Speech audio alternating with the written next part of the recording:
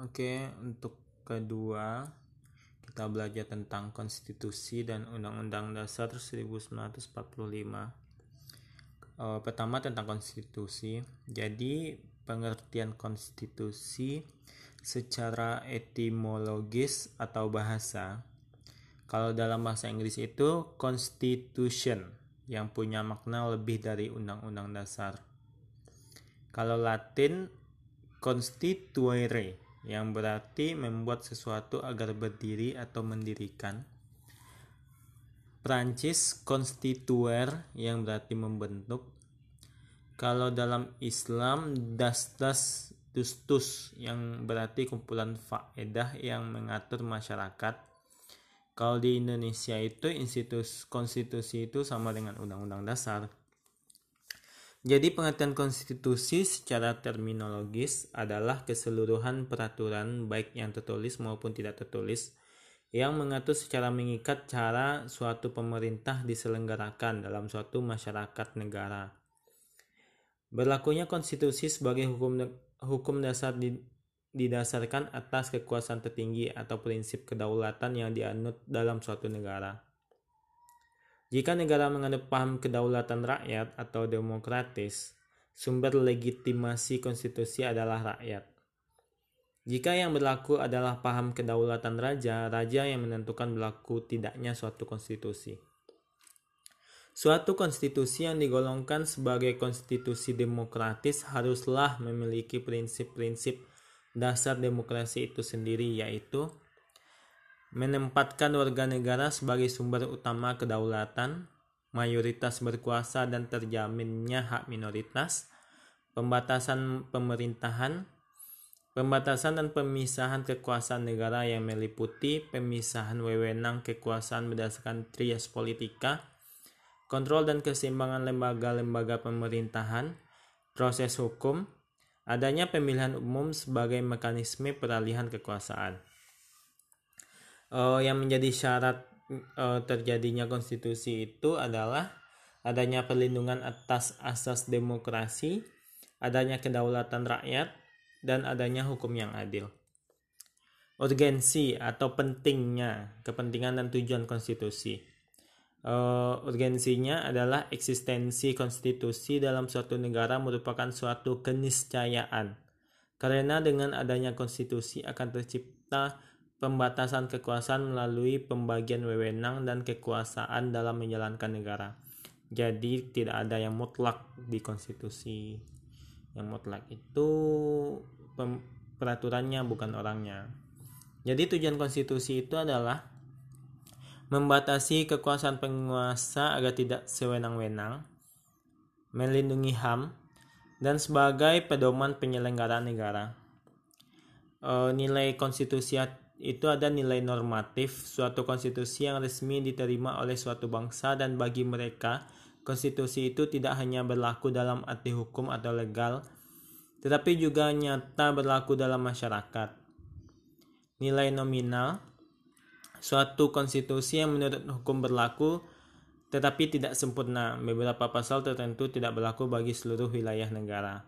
Dan nilai semantik, suatu konstitusi yang berlaku hanya untuk kepentingan penguasa saja. Konstitusi digunakan sebagai alat untuk melaksanakan kekuasaan.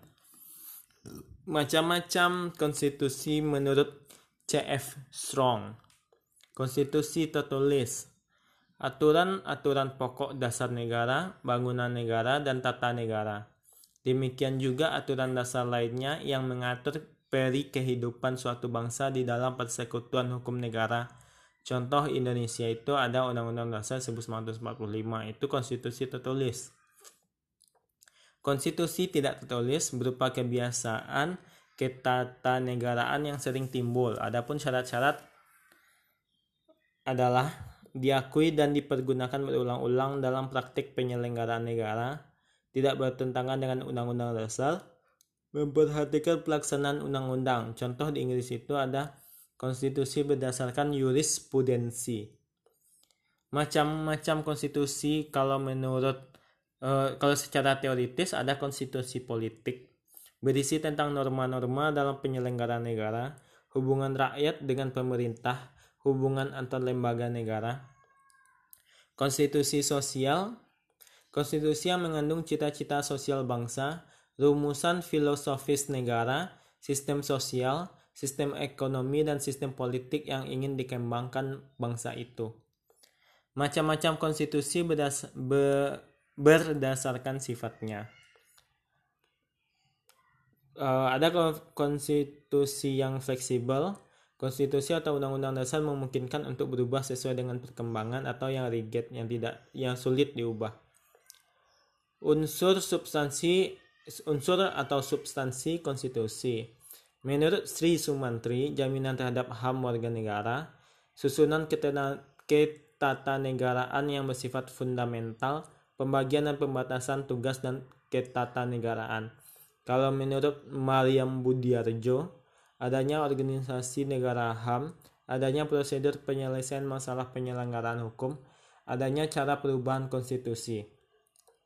Menurut Koerniatmanto Soetopawiro, substansi konstitusi itu adalah pernyataan ideologis, pembagian kekuasaan, jaminan HAM, perubahan dan larangan perubahan konstitusi. Kedudukan konstitusi. Adapun kedudukan konstitusi adalah sebagai hukum dasar dan hukum tertinggi, dan dengan adanya undang-undang dasar, baik penguasa dapat mengetahui aturan atau ketentuan pokok mendasar mengenai ketatanegaraan. Keterkaitan konstitusi dengan Undang-Undang Dasar 1945. Dari segi bentuknya, kalau konstitusi itu tertulis dan tidak tertulis, kalau Undang-Undang Dasar itu pasti tertulis. Dari segi sifatnya, Undang-Undang Dasar memiliki sifat mengikat, oleh karenanya makin elastik sifatnya, aturan itu makin baik. Konstitusi menyangkut cara suatu pemerintahan diselenggarakan. Paham konstitusionalisme. Paham yang mengatur prinsip pembatasan kekuasaan. Konstitusionalisme mengatur dua hubungan yang saling berkaitan satu sama lain, yaitu hubungan antara pemerintah dengan warga negara, hubungan antar lembaga pemerintah yang satu dengan lembaga pemerintah yang lain. Oleh karena itu, biasanya isi konstitusi dimaksudkan untuk mengatur tiga hal penting, yaitu menentukan pembatasan kekuasaan organ-organ negara, mengatur hubungan antar lembaga-lembaga negara yang satu dengan yang lain, mengatur hubungan kekuasaan antar lembaga negara dengan warga negara. Perubahan konstitusi atau Undang-Undang Dasar 1945. Kalau dalam sistem ketatanegaraan modern, ada dua sistem yang berkembang, yaitu renewal atau pembaruan dianut oleh negara-negara Eropa kontinental, itu yang Belanda, Jerman, yang di pulau, yang di benua. Perubahan konstitusi secara keseluruhan, sehingga yang diberlakukan adalah konstitusi yang baru secara keseluruhan. Amandemen atau perubahan dianut di negara-negara Anglo-Saxon seperti Indonesia dan Amerika. Apabila suatu konstitusi diubah, maka konstitusi yang asli tetap berlaku. Dengan kata lain, hasil amandemen tersebut merupakan bagian atau lampiran yang menyertai konstitusi awal. Prosedur perubahan konstitusi menurut C.F. Strong. Perubahan konstitusi yang dilakukan oleh pemegang kekuasaan legislatif, tetapi menurut pembatasan-pembatasan tertentu. Perubahan konstitusi yang dilakukan oleh rakyat melalui suatu referendum. Perubahan konstitusi di negara serikat yang dilakukan oleh sejumlah negara bagian. Perubahan konstitusi yang dilakukan dalam suatu konvensi atau dilakukan oleh suatu lembaga negara khusus yang dibentuk hanya untuk keperluan perubahan.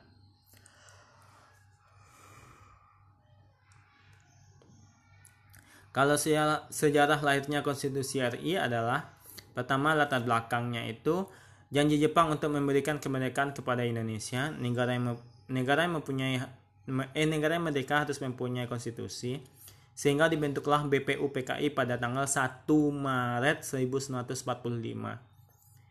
Selanjutnya, perumusan Undang-Undang Dasar dilakukan oleh BPUPKI. Undang-undang dirancang dan dibahas oleh BPUPKI pada 29 Mei sampai 16 Juni 1945. Dibentuk tim khusus untuk menyusun konstitusi yang disebut Undang-Undang Dasar 1945. Pada tanggal 18 Agustus 1945, Sidang pertama PPKI, Undang-Undang Dasar 1945 ditetapkan sebagai Konstitusi Republik Indonesia. Oke, untuk konstitusi cukup sekian. Oke, Undang-Undang Dasar 1945. Pendahuluan. Undang-Undang Dasar sebagai konstitusi tertulis merupakan dokumen formal yang berisikan hasil perjuangan politik bangsa di waktu yang lampau, tingkat-tingkat tertinggi perkembangan ketatanegaraan bangsa, pandangan tokoh-tokoh bangsa yang hendak diwujudkan baik untuk waktu sekarang maupun untuk waktu yang akan datang. Suatu keinginan di mana perkembangan kehidupan ketatanegaraan bangsa hendak dipimpin. Perkembangan Undang-Undang Dasar 1945. Jadi pada periode pertama Undang-Undang Dasar 1945 itu disahkan tanggal 8 Agustus 1945 sampai 27 Desember 1949. UUD 1945 ditetapkan sebagai konstitusi RI oleh PPKI. Namun dalam kurun waktu tersebut, Undang-Undang Dasar 1945 tidak dilaksanakan sepenuhnya karena Indonesia sibuk mempertahankan kemerdekaannya. Selanjutnya, Konstitusi RIS dimulai tanggal 27 Desember 1949 sampai 17 Agustus 1950. Sebagai akibat bergabungnya Indonesia ke dalam Uni Indonesia Belanda dan sistem pemerintahnya berubah menjadi parlementer. Selanjutnya, UUDS sementara. Undang-Undang Dasar sementara. Tanggal 17 Oktober 1950 sampai 5 Juni 1959. Negara RIS tadi bubar, Indonesia menganut sistem demokrasi liberal, namun konstitusi ini tidak berlangsung lama karena tidak sesuai dengan kepribadian bangsa Indonesia. Selanjutnya, UUD 1945 Pra-Orba. Dekret Presiden 5 Juli 1959 memberlakukan kembali UUD 1945 dan membubarkan konstituante. Namun, terdapat penyimpangan dalam pelaksanaannya, yaitu Presiden mengangkat Ketua Lembaga Legislatif MPRS dan Yudikatif MA, dan MPRS menetapkan Soekarno sebagai Presiden seumur hidup. Selanjutnya UUD zaman Orde Baru tahun 1966 sampai 1999. Pemerintah menyatakan akan menjalankan UUD 1945 dan Pancasila secara murni dan konsekuen. MPR tidak akan mengubah UUD 1945 dan jika ingin diubah harus disetujui melalui referendum. TAP MPR nomor 4 tahun 1983. Selanjutnya dilakukan amandemen sebanyak 4 kali dari tahun 1999 sampai 2002. Salah satu tujuan reformasi adalah mengamandemen UUD 1945. Tujuannya yaitu untuk menyempurnakan aturan dasar seperti tata negara, kedaulatan rakyat, HAM, pembagian eksistensi demokrasi, dan negara hukum. Jadi, amandemen dilakukan 4 kali. Pertama, di sidang umum MPR 14 sampai 21 Oktober 1999. Disahkan di 19 Oktober 1999. Pasal yang diamandemen itu pasal 5, 7, 9, 13, 14, 15, 17, 20, 21. Selanjutnya sidang tahunan MPR tanggal 7 sampai 18 Agustus 2000. Tanggal pengesahannya di 18 Agustus 2000. Pasal yang diamandemen itu 18, 18A, 18B, 19, 20A, 22A, 22B, 25, 26, 27, 28A sampai 28J, 30 sampai 30 dan 36. Yang ketiga sidang tahunan MPR 1 sampai 9 November 2001. Disahkan tanggal 9 November 2001. Pasal yang di amandemen itu pasal 136, 136, 6A, 7A, 7B, 7C, 8, 11, 17, 22C, 22D, 22E, 23, 23A, 23B, 23C, 23E, 23F, 23G, 24, 24A, 24B, 24C. terakhir di amandemen pada 1 sampai 11 Agustus 2002 di sidang tahunan MPR, disahkan tanggal 11 Agustus 2002. Yang di amandemen itu ada 2, 6, 8, 11, 16, 23, 24, 25A, 31, 32, 33, 34, 37 aturan peralihan, aturan tambahan. Yang dihapus itu bab 4. Jadi kondisi Undang-Undang Dasar 1945 sebelum amandemen itu ada batang tubuh namanya, terdiri atas 16 bab, 37 pasal, 65 ayat, 4 pasal aturan peralihan, 2 ayat aturan tambahan. Terus ada penjelasan. Setelah amandemen, istilah batang tubuh tadi diganti menjadi pasal-pasal.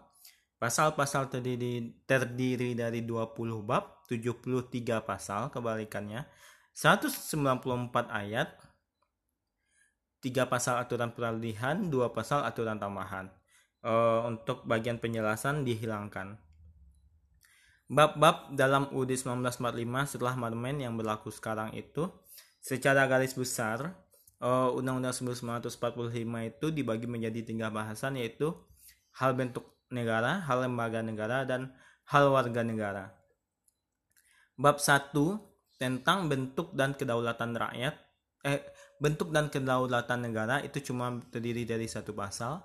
Bab 2 tentang MPR terdiri dari 2 pasal 2 dan pasal 3. Bab 3 itu kekuasaan pemerintahan negara, terdiri dari banyak pasal, yaitu pasal 4, 5, 6, 6A, 7, 7A, 7B, 7C, 8, 9, 10, 11, 12, 13, 14, 15, 16.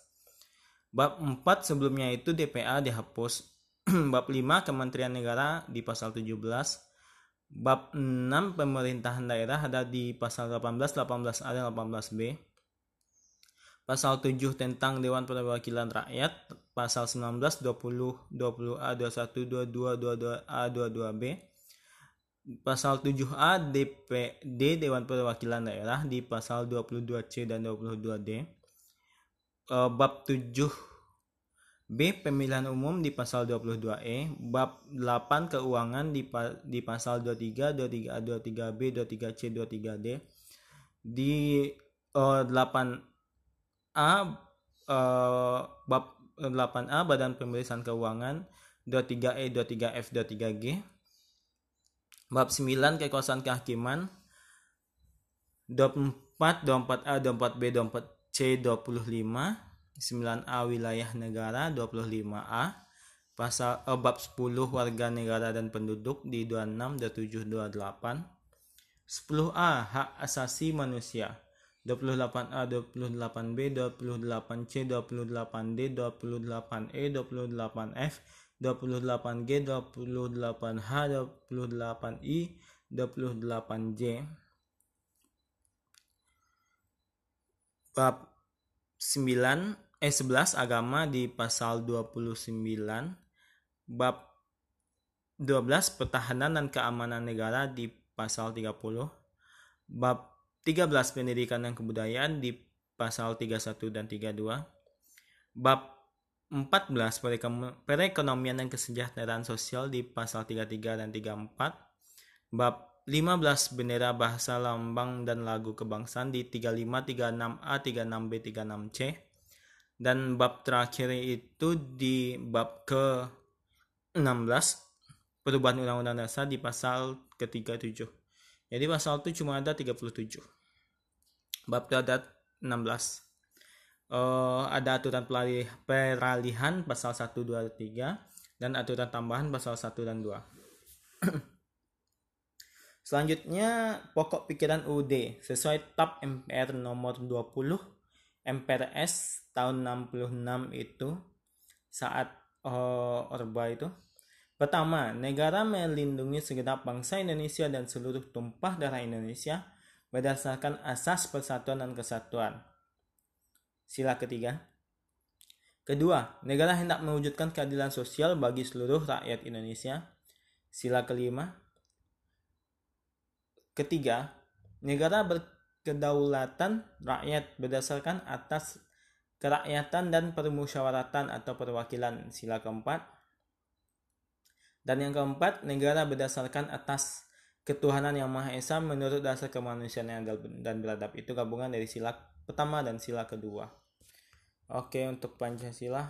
Oke, selanjutnya mungkin karena bulan Juni belajar sejam sehari gitu. Oke, bye.